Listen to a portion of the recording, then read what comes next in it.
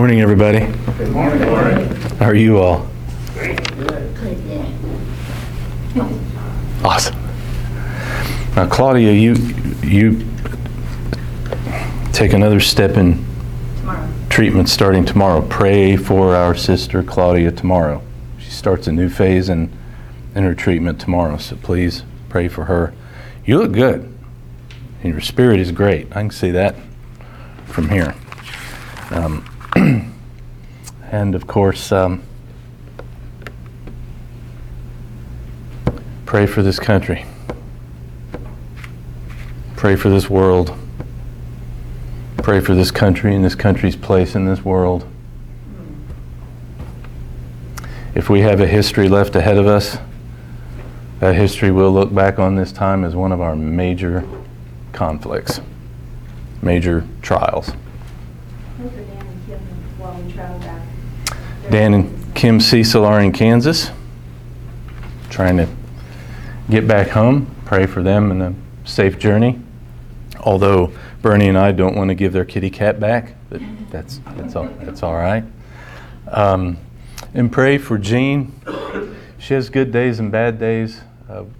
Problems with a sciatic nerve with her back.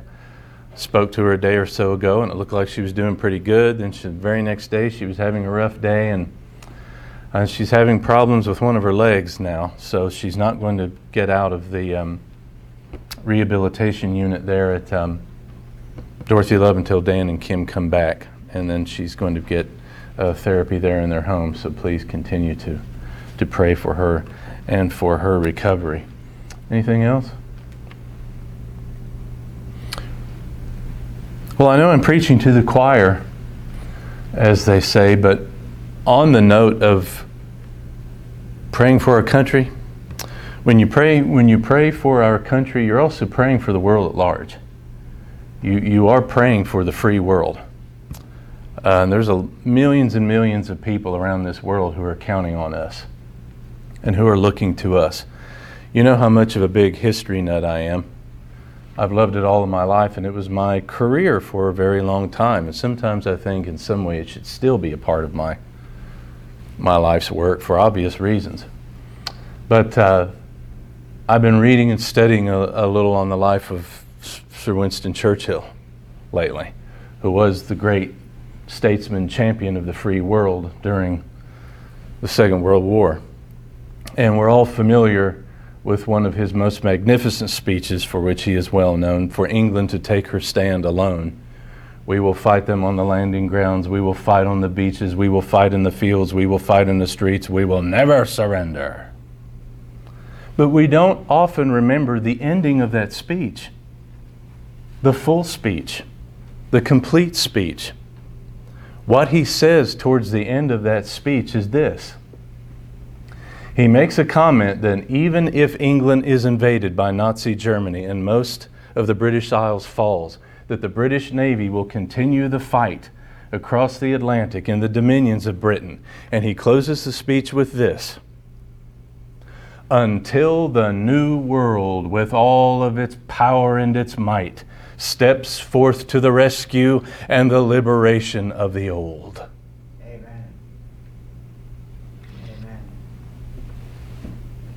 The world is counting on us.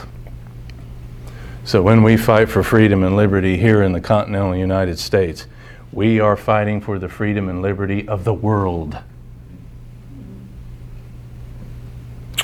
Let's rise to the fight, brothers and sisters in Jesus, and fight the good fight to the end and beyond by whatever means just and necessary that our Lord approves and deems necessary.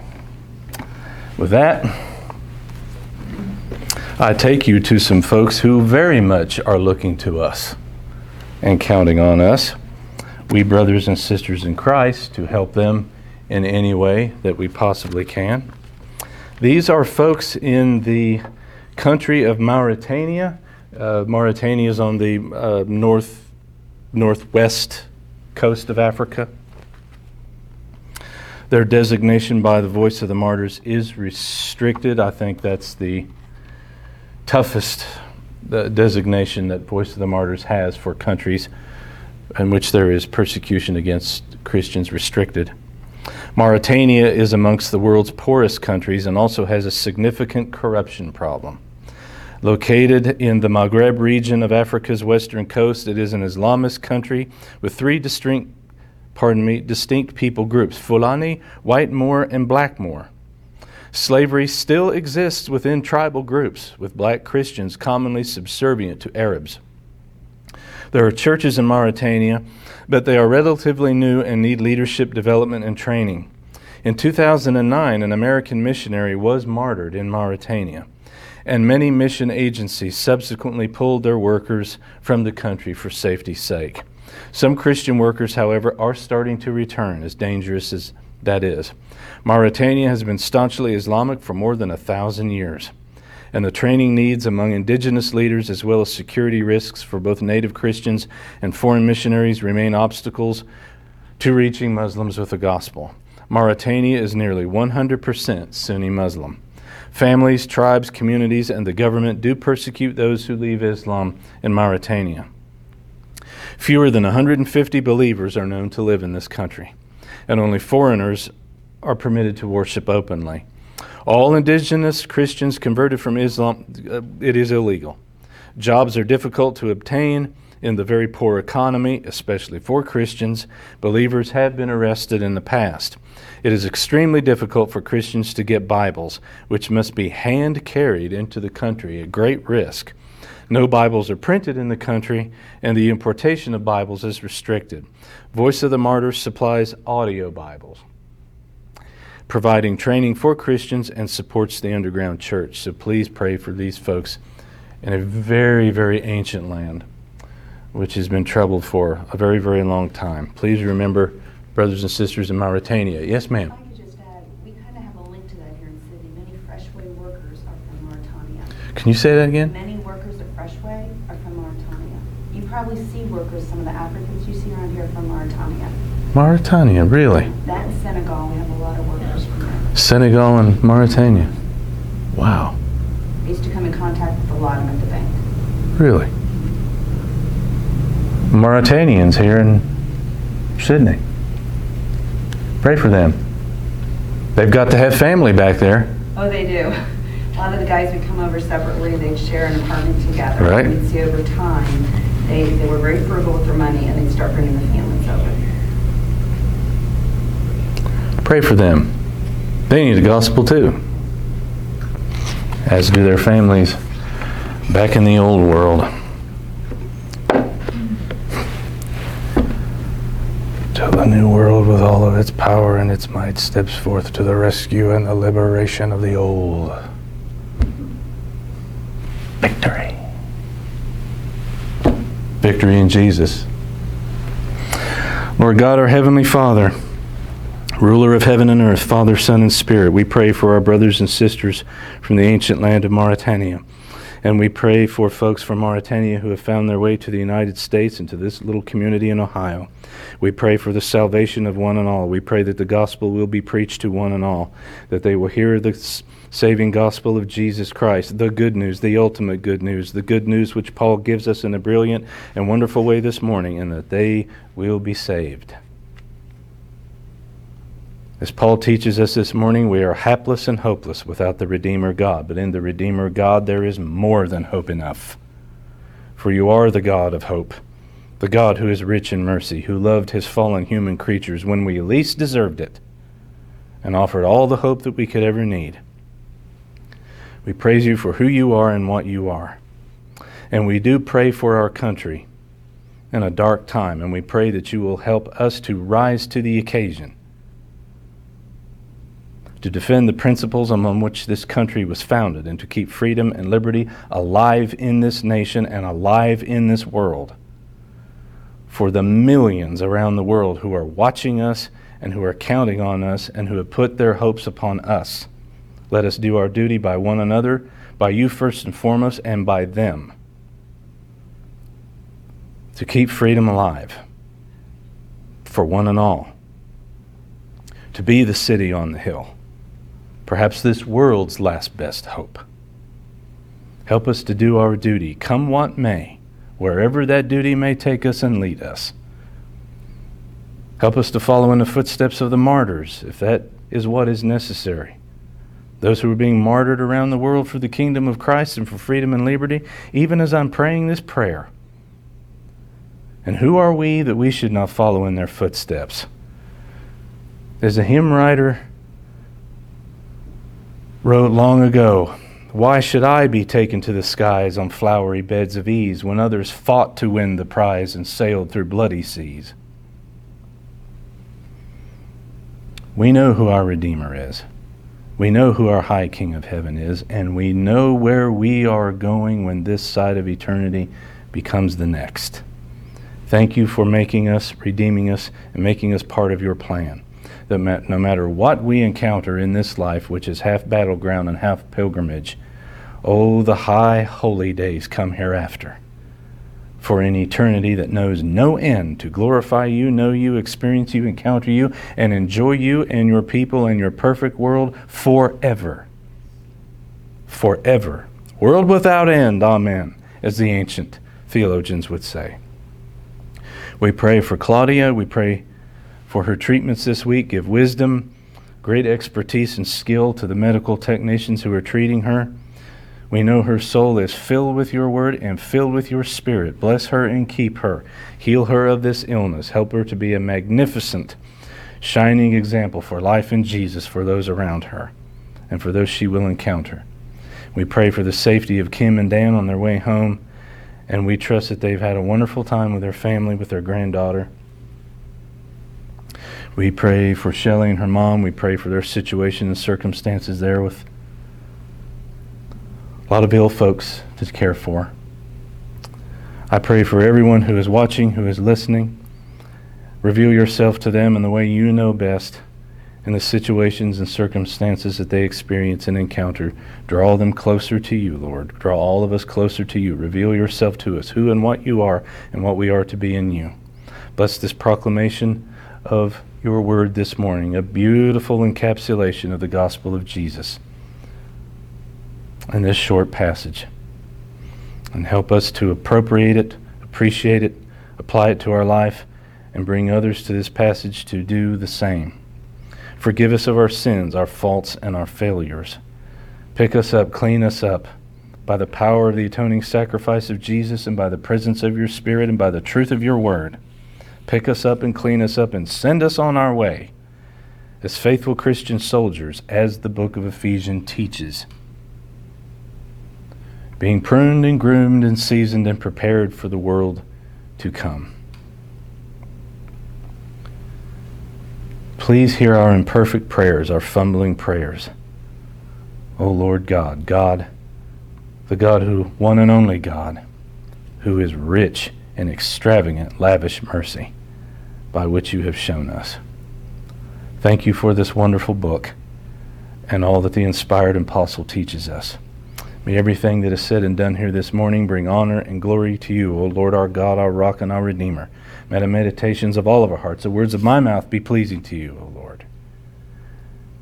As we like to pray, you who are our only hope, as Paul teaches here, and you who are more than hope enough. In Jesus' holy name we pray. Amen. Would you please stand and join me for the reading of the word of the Lord? The portion of Paul's letter that we'll begin to unpack today is another very long sentence in the original Greek. Paul is the king of run-on sentences, as an English teacher would say. But he can get away with that in Koine Greek 2 millennia ago. We're going to embark on the next passage actually as a section as we're beginning Ephesians chapter 2, or the first 10 verses. The bad news and the good news, the gospel, the full news. You have to get the bad news first in order to understand, appreciate, and appropriate the good news. And if you want a passage to bring people to that really cleanly, wonderfully, powerfully gives you the gospel, here it is, folks. Ephesians chapter 2, verses 1 to 10. And in the original Greek, again, it's all one sentence, so it's hard to break it down into sections. So be patient with me as I attempt to do that. Today will be verses 1 to 4. Ephesians 2, 1 to 4. And you were dead in your trespasses and sins, in which you formerly walked according to the course of this world, according to the prince of the power of the air, the spirit that is now working in the sons of disobedience.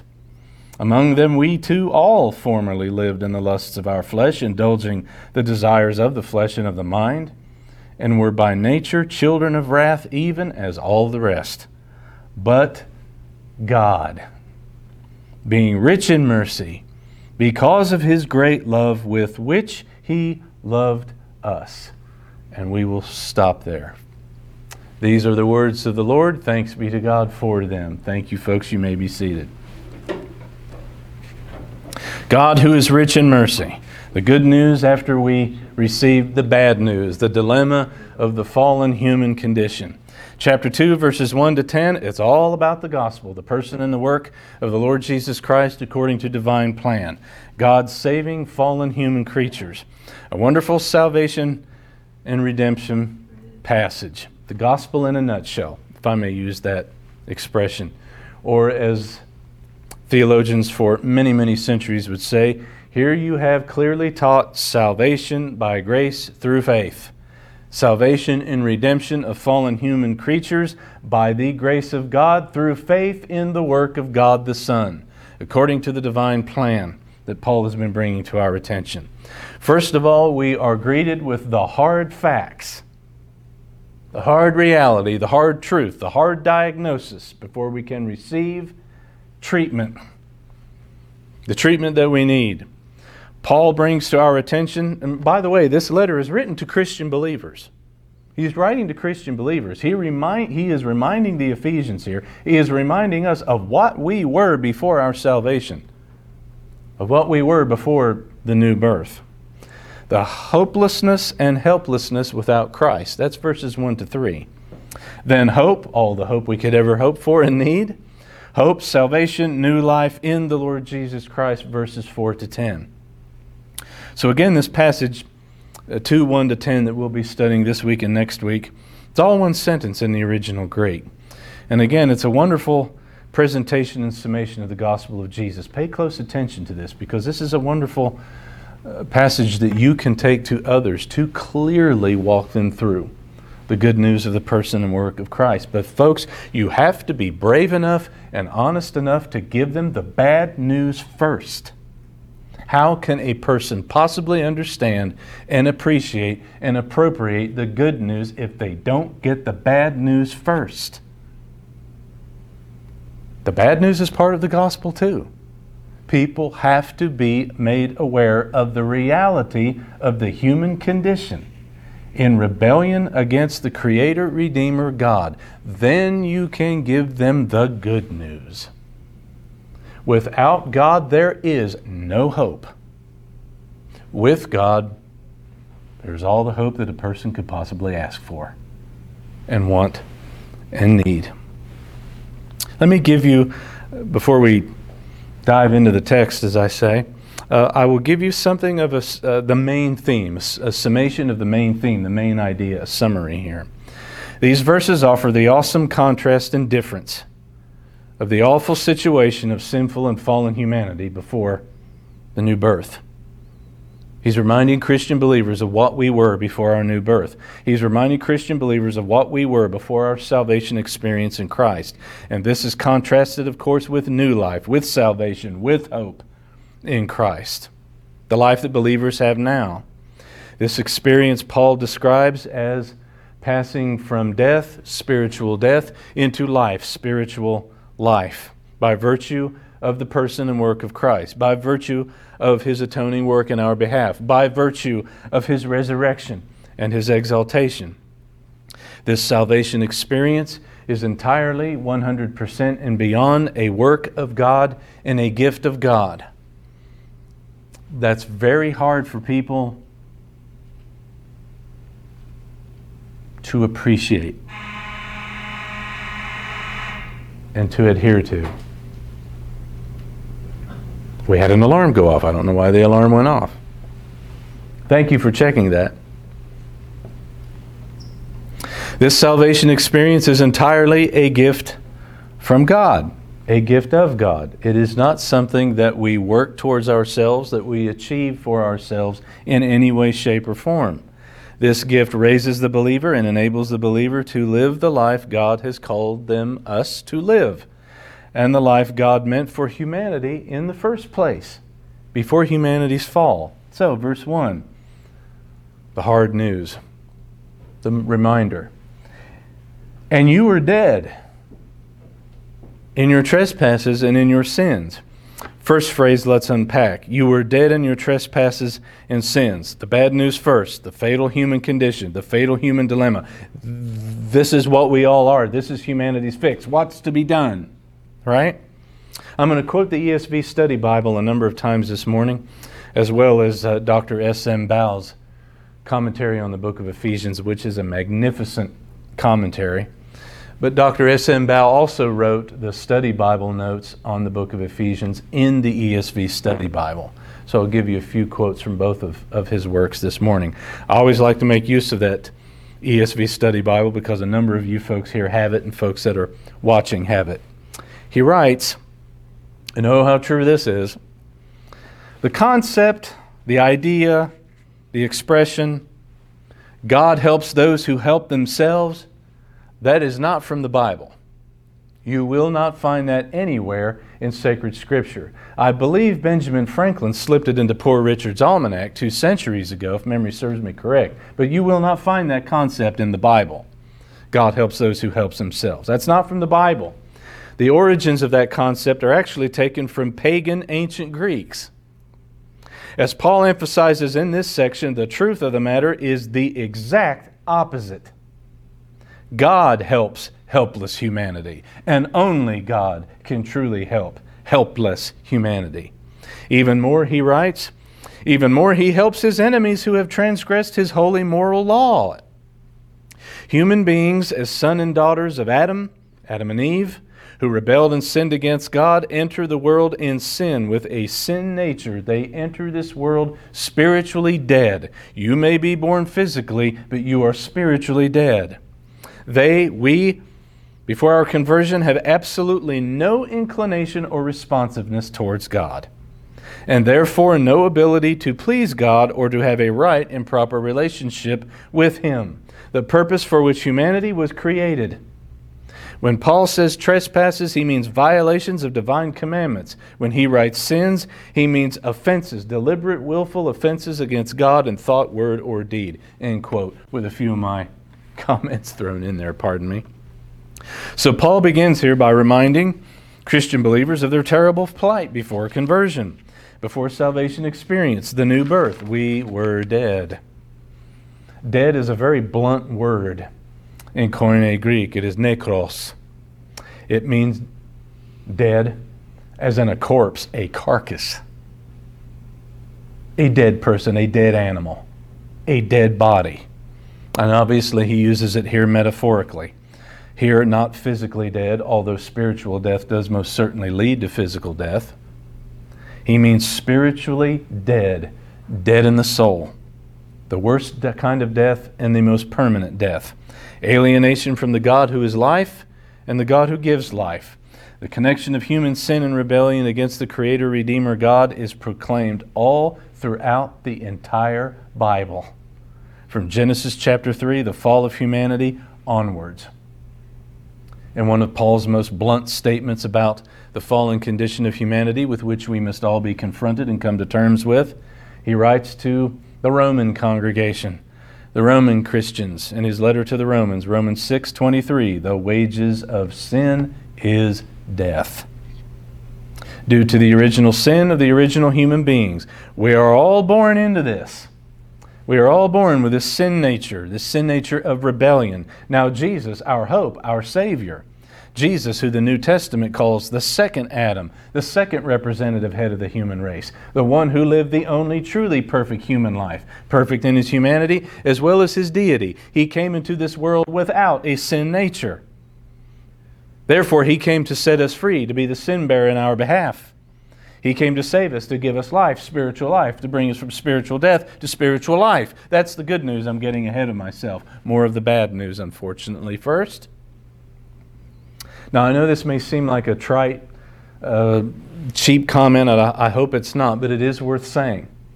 Paul does say, you were dead. And somehow we twist that into, oh, no, we're actually just a little sick.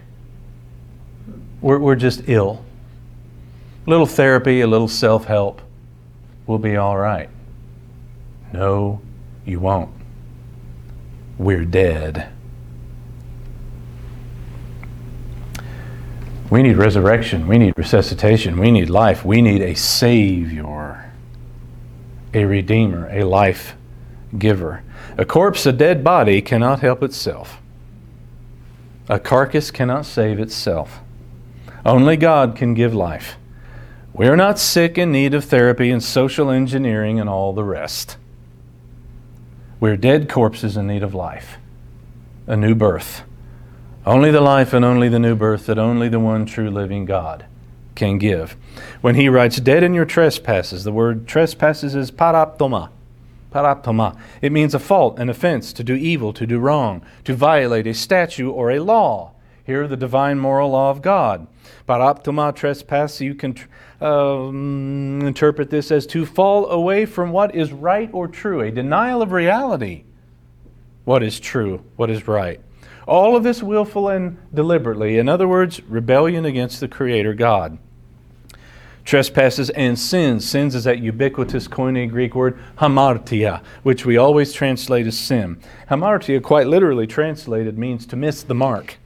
In Greco-Roman literature, it often referred to a hunter or a soldier missing the mark with his spear or his javelin, or an archer, a bowman, missing the mark. Metaphorically, as it is used, it means some sort of moral miss or failure. Some sort of truth miss or failure. Some sort of aberration from what is true. A deliberate departure or error from truth. A willful missing of the mark, as the apostles use the word. This is the hapless, helpless condition of human sin and rebellion, which Paul reminds us we were all in. We all had. We're all guilty. As one theologian so accurately expressed a few years ago, we are all cosmic traitors against the high King of heaven. God help us. What is to be done? Verse 2, in which you formerly walked according to the course of this world, the ways of this world, according to the prince of the power of the air, the spirit that is now working in the sons. The ladies aren't left out either. That's an inclusive expression there. The sons and daughters, the children of disobedience who are in this world, the rest of humanity. Let's pick that apart.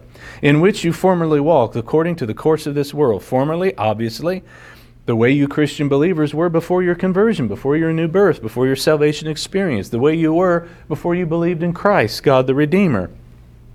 Though formerly walked is pedipateo. It is a corresponding word in ancient Hebrew. It's a very ubiquitous ancient metaphor for the way you live your life. Your daily walk, your life walk, as we would say. Very common biblical metaphor for the conduct of a person's life, your lifestyle, your way of life. This was your way of life before your conversion. And according to the course of this world, or the way of a world that has fallen in rebellion against the Creator God. Any and all things that belong to this rebellious world system that is an enmity against God. Paul means the controlling influence of this evil age before the next age is inaugurated. Anything that has to do with any idea, any religion, any philosophy, any value system that is contrary to God, the one true living God, and His revealed truth. Also, according to the prince of the power of the air, the spirit that is now working in the sons or sons and daughters or children of disobedience. I've mentioned this to you before, but this is one of the most explicit books in the New Testament to teach you about the spirit world, the unseen world. And it's probably the strongest book in the New Testament to teach what we traditionally call spiritual warfare. And Paul is bringing this subject up again here, obviously. So what Paul now gives, you notice it's a second reason. It's a second very powerful influence that influenced fallen humanity before conversion, before the new birth. That formerly held Christian believers, all of us before our salvation, that held and that holds fallen human beings in slavery to their sin nature. He's making a reference to the evil one himself, humanity's ultimate spiritual enemy. Obviously a reference to Satan and his attempted usurpations of this world, of God's creation. He dominates, he enslaves, he inspires, he influences sinful human beings. And also, remember what that old comedian Flip Wilson used to say, "The devil made me do it"? We laugh at it. In a way that's true, in a way it's not. Evil spirits influence wicked human beings, but wicked human beings are guilty of their sin, all on their own. On our own. Right? We cannot lay our wrongs and our faults and our failures and our sins all on the evil one. Oh, he is the originator of evil, and he is the inspiration of evil, the influence of evil. But we commit evil all on our own as fallen human beings. We fall in line with him. We fall in line behind him. We join him. We allow him to dominate and to influence. And yes, Paul is reminding us, humanity has a very real and very dangerous spiritual enemy. A spiritual tyrant. A tyrant who wants to lord it over God's creation and his creatures. Power of the air. Yes, he is powerful. His power is completely non-existent in comparison to the power of God, but in comparison to human creatures, oh yes, he is very powerful as an angelic being. He is powerful. Be on your guard, the apostle is warning. To be forewarned is to be forearmed. And he will arm us in chapter 6. The air, it's an interesting thing to say. The prince of the power of the air. It's a reference to his domain, his modus operandi, the place where he moves about this world in rebellion against the Creator God. His sphere of influence. You could arguably translate this as the atmosphere about or in this fallen world. And you might find this interesting that this is the only time in the Bible that a biblical author speaks of the air or the atmosphere as the domain of Satan or the domain of spirit beings, although it perhaps is implied in other places. But in ancient Judaism, and Paul would be very well aware of this, even the Gentiles would at this time. In ancient Judaism, the air all around us, the atmosphere around us, was firmly believed to be the realm of angels and demons. And this was universally believed by everyone, Jews and Gentiles in Ephesus at the time that Paul is writing this letter. So Paul is inspired here to describe the unseen spirit realm that is alive and well and operating all around us, all of the time. The evil one, this prince of fallen angels who is powerful, who moves about upon the air, the atmosphere throughout this world, he is now working. This is in the present ongoing tense in which he writes this. Now works in the sons of obedience. You could translate that as he is now powerfully working in sinful human beings, whom he poetically calls the sons of disobedience, or the sons and daughters, the children of disobedience. Sinful human beings who are in rebellion against God, just as he is. He powerfully works amongst them. He powerfully influences them. He powerfully dominates them. And was there ever a time in your life and my life when that was more agonizingly obvious than it is now? Look around you. Look around you. Open your eyes, open your ears. This is agonizingly obvious. Should be. Sons of disobedience, sons and daughters. It's a poetic way of saying all humanity, every human being lives this sort of a life in disobedience against the Creator God, in league with the evil one himself. The ESV Study Bible gives you an interesting note here. I quote it, "This expression, sons of this world, is a Hebrew-inspired phrase, very similar to the expression sons of this world as in contrast to sons of light that we are given in Luke chapter 16, verse 8.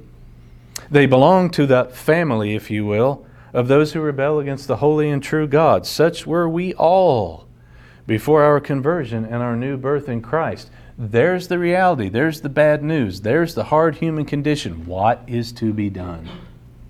Verse 3. Paul really hammers it home here, doesn't he? He wants to make sure we understand the bad news completely before he impacts the good news.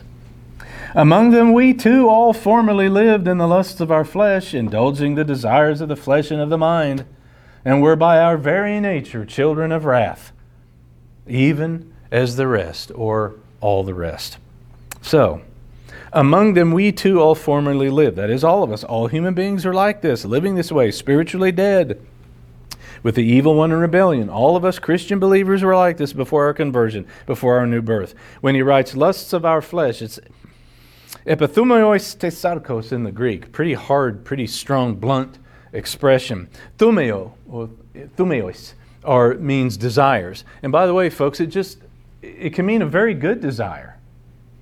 It can mean a very bad desire. Here in this context, obviously a bad desire. And when you put the prefix epi, E-P-I, it really ratchets up the intensity of the word. So epithumeos means really, really strong desires or impulses. In this context, very bad ones, evil ones, sinful ones. Now, when Paul refers to the flesh, a lot of folks, what does that mean? I mean, is he just literally referring to the physical body? Well, yes, but it's more than that.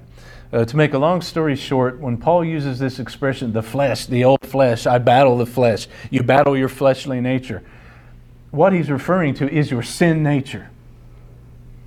The flesh is sort of a shorthand pet expression for Paul, meaning your sin nature that you battle against, your sin nature that you needed to be saved from, your sin nature before your conversion. So you lived your life working out all these bad deeds in the body of the flesh because you were a slave to the very strong wicked desires of the old sin nature. That's what he's saying.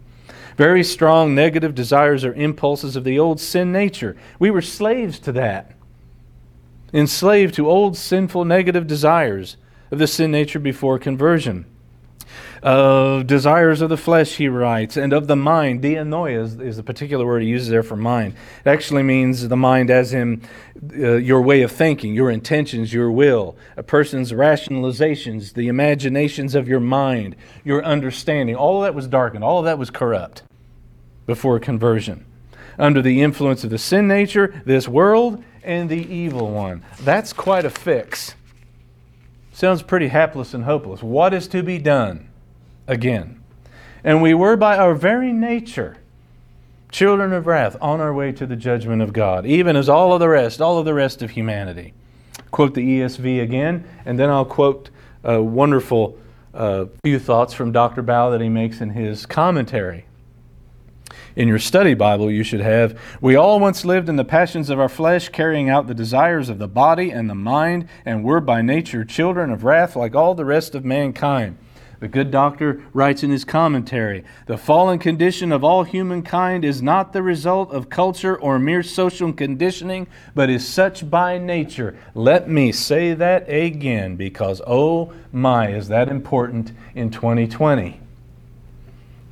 Secular humanism, which is a complete and total lie, completely contrary to the revealed truth of God. Secular humanism basically wants to replace God with mankind.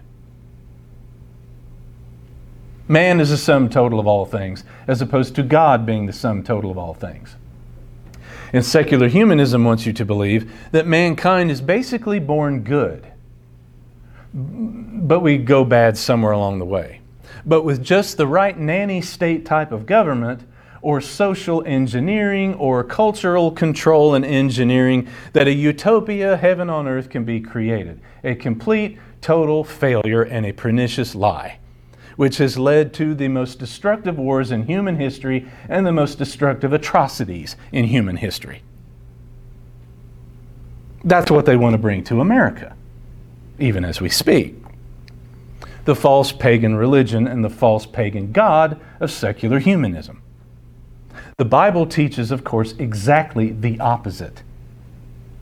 As Dr. Baugh says, we are by nature evil and fallen and rebellious. We can only be made good by the Creator, Redeemer, God, and His divine plan. That is our only hope, He and He alone, and His divine plan. No amount of cultural or social conditioning will accomplish anything. Only the gospel of Jesus Christ, the God-man, according to divine plan. All human beings, he writes, are in this fatal condition by the sin nature, born into it, spiritual death, deserving of God's judgment. The human dilemma. Only Jesus, the God-man, was not born this way with a sin nature. And Jesus, the God-man, by entering this world without a sin nature, this enabled Him to be our hope, our sin bearer, our Savior. Only He can save us from our sin nature, the sin nature that He did not have. Fallen human beings with a sinful nature in rebellion against God, living in accordance with that old fallen nature, it is a path of slavery that leads to God's wrath, His judgment. What's the result of this cosmic treason? How could the man possibly be any clearer here? God's wrath, His judgment that all rebellious human beings deserve. And this final remark, the theologian writes, this final remark that Paul gives us in this verse, even as the rest, this clarifies that this condition is characteristic of the entire human race. End to the quote. And Paul will make this case much more extensively in Romans chapter 1, verse 18 to chapter 3, verse 20. Go back and read those chapters. What he tells us here in a few short verses in the book of Romans, he tells you graphically and in great detail in the first 3 chapters of the letter.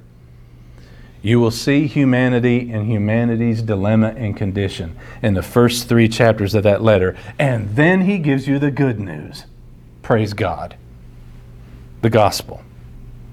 By the way, if you want to read much of American society and culture today, read the first 3 chapters of the book of Romans.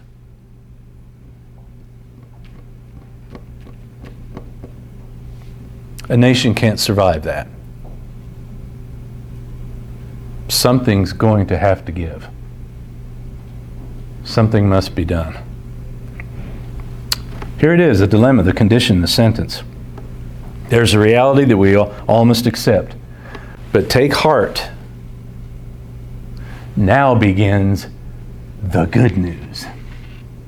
I will let you go home with the good news. In fact, the good news is so massive that we cannot possibly contain the good news in one morning. We're going to begin the good news today, and we're going to return to the good news next week. Here's the good news. Beginning in verse 4. But God, being rich in mercy, because of His great love with which He loved us. Here's the hope. Here's hope in God. Here's hope in Christ. We were not left hapless and hopeless. Praise God. In contrast to the hopeless state of the non-believer, the unrepentant person, Christian believers, those born of God, should absolutely exult in hope because of God's incredible grace and free gift of salvation. Paul will now, the ESV Study Bible tells you, Paul will now begin to accent this grace in contrast to the pre-Christ hopelessness that he analyzed in verses 1 to 3. Folks, this is the good news. This is the gospel, the good news of the person and work of Jesus Christ, the euangelion in the ancient Greek, which more specifically means good news from the battlefield. That's really what euangelion originally meant. Good news from the battlefront that a victory has been won. This is the ultimate good news, the ultimate euangelion, that the Son of God has won the victory from the ultimate battlefront. He has won the victory in our behalf, conquering our haplessness, our hopelessness, and our despair, and giving us all the hope we need, hope that is more than enough. The good news of the person and work of Christ. The answer to the bad news. We should never forget that God could have simply judged sinful humanity and been done with the matter. He was perfectly within his right to do so. He could have scrapped the entire plan at that point, absolutely eliminated and annihilated humanity, and started all over with another plan. It was perfectly within his right to do so. But he did not. Oh no. He kept us as part of the plan. He didn't scrap the original plan. He actually had salvation for fallen humanity as part of the original plan. A plan for salvation, a gracious plan according to Paul, a merciful plan according to Paul, to restore lost human creatures to our lost estate, as the old hymn writer would say, to our original purpose and meaning. What was our original purpose and meaning? Let us make man in our image, to glorify God and to bear His image and to enjoy Him forever. This plan of salvation is to restore you to the meaning and purpose for which humanity was created in the first place. But God. Those are the most wonderful words ever spoken or ever written. Ha de theos in the original Greek. 3 words in the original Greek, 2 words in English. But God. 2 words or 3 of the greatest words of hope ever penned, the greatest words ever written, the greatest words ever spoken, the greatest words ever offered to anybody. The best news that any human being has ever heard, ever will hear, or ever be confronted with. But God. You understand what he's saying there? He means, but God stepped in. But God entered to the rescue. But God took action. But God intervened. The God of hope, the God who is hope, the God who gives hope. He came to humanity's rescue even when humanity least deserved it. As I like to say so often in our prayers, He is our one and only hope, and He is more than hope enough.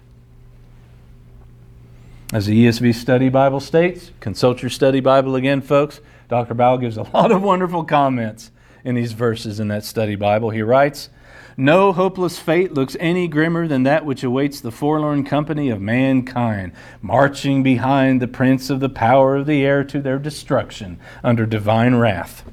But just when things look the most desolate, Paul utters the greatest short phrase in the history of human speech, but God. God who is rich in mercy, God's mercy on helpless enemies, His helpless enemies, humans in rebellion. It flows from His own loving heart, not from anything that humanity has done to deserve it." End quote. He writes in his commentary, I love this paragraph as well. I kept coming back to this over and over and over. What a wonderful way he expresses this. Quote, "The grim, plodding, hopeless announcement of human lostness, dead in sins, children of a fallen nature, slaves of the evil one, bound for judgment and wrath. It is shattered by a lightning bolt from heaven," that Paul gives you here. Shattered by a lightning bolt from heaven, not in judgment, but in intervening mercy and love beyond all reckoning. God Himself bursts on the scene to the rescue. The God who is rich in mercy, the God of abundant love, yes, love for us.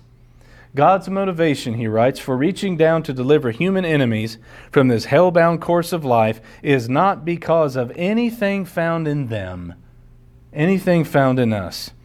It was because of His mercy according to His love.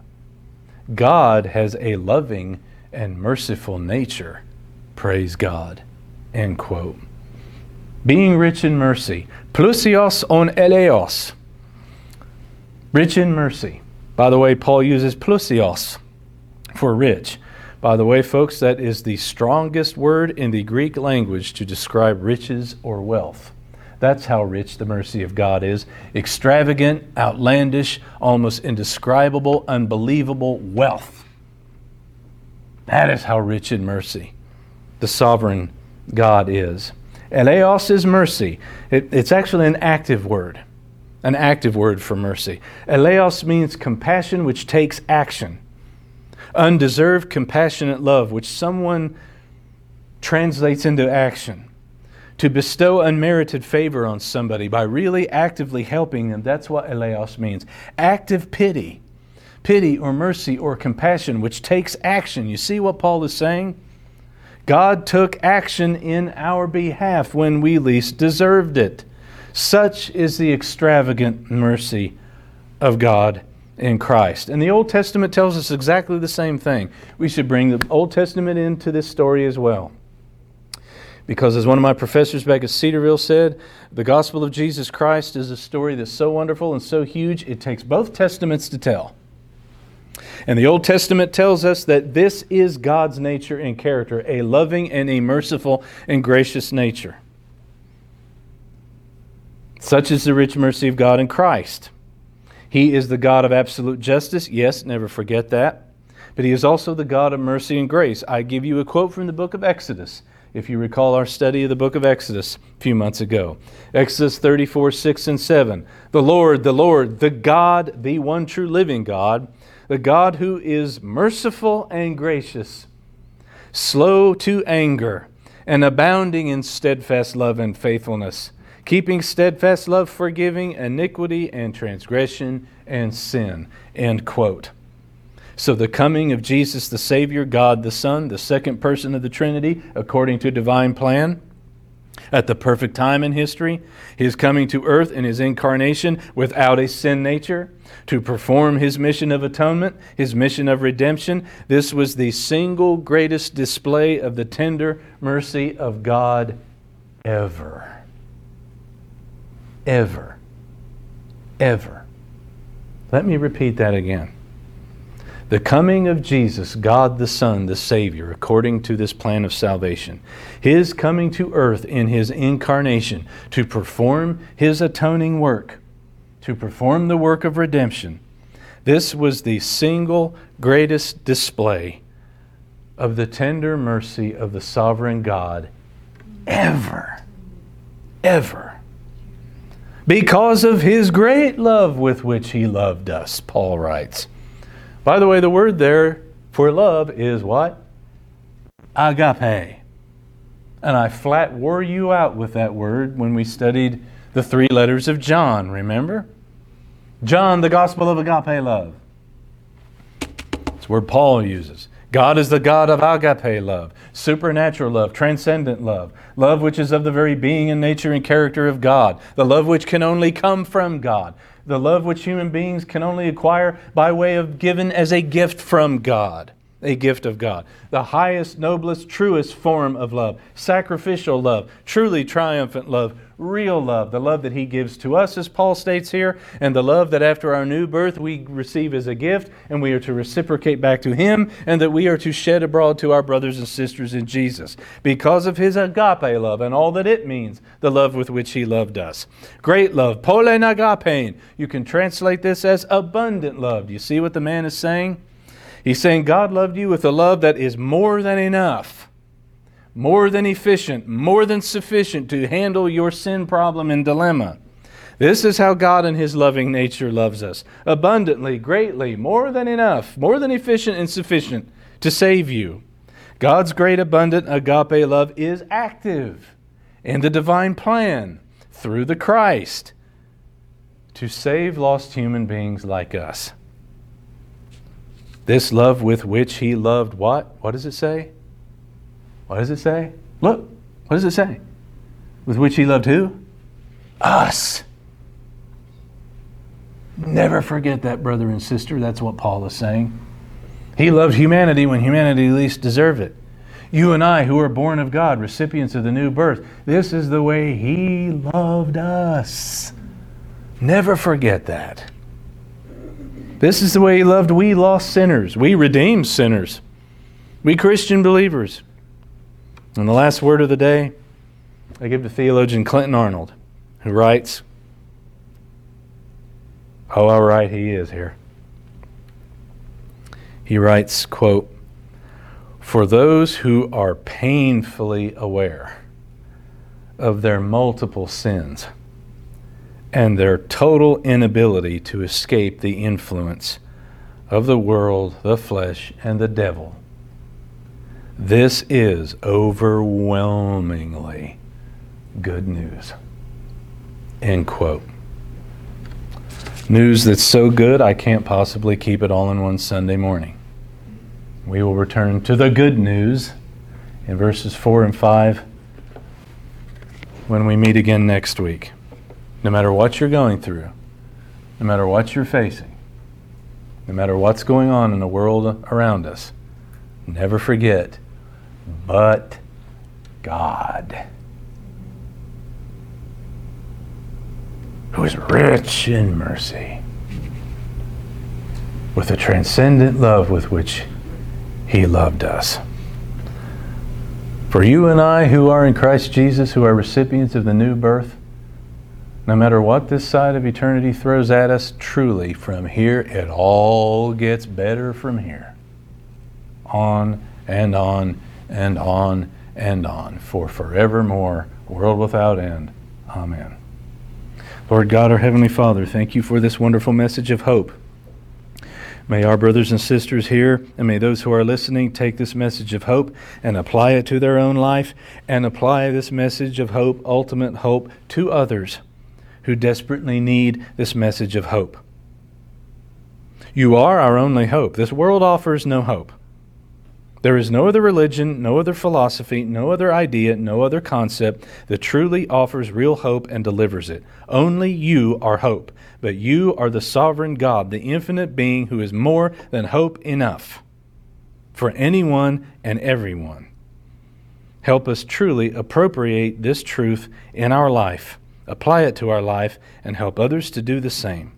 And we worship you, and we glorify you, and we honor you, that you are the compassionate, merciful God who took compassion and mercy on us when we least deserved it, and lifted us up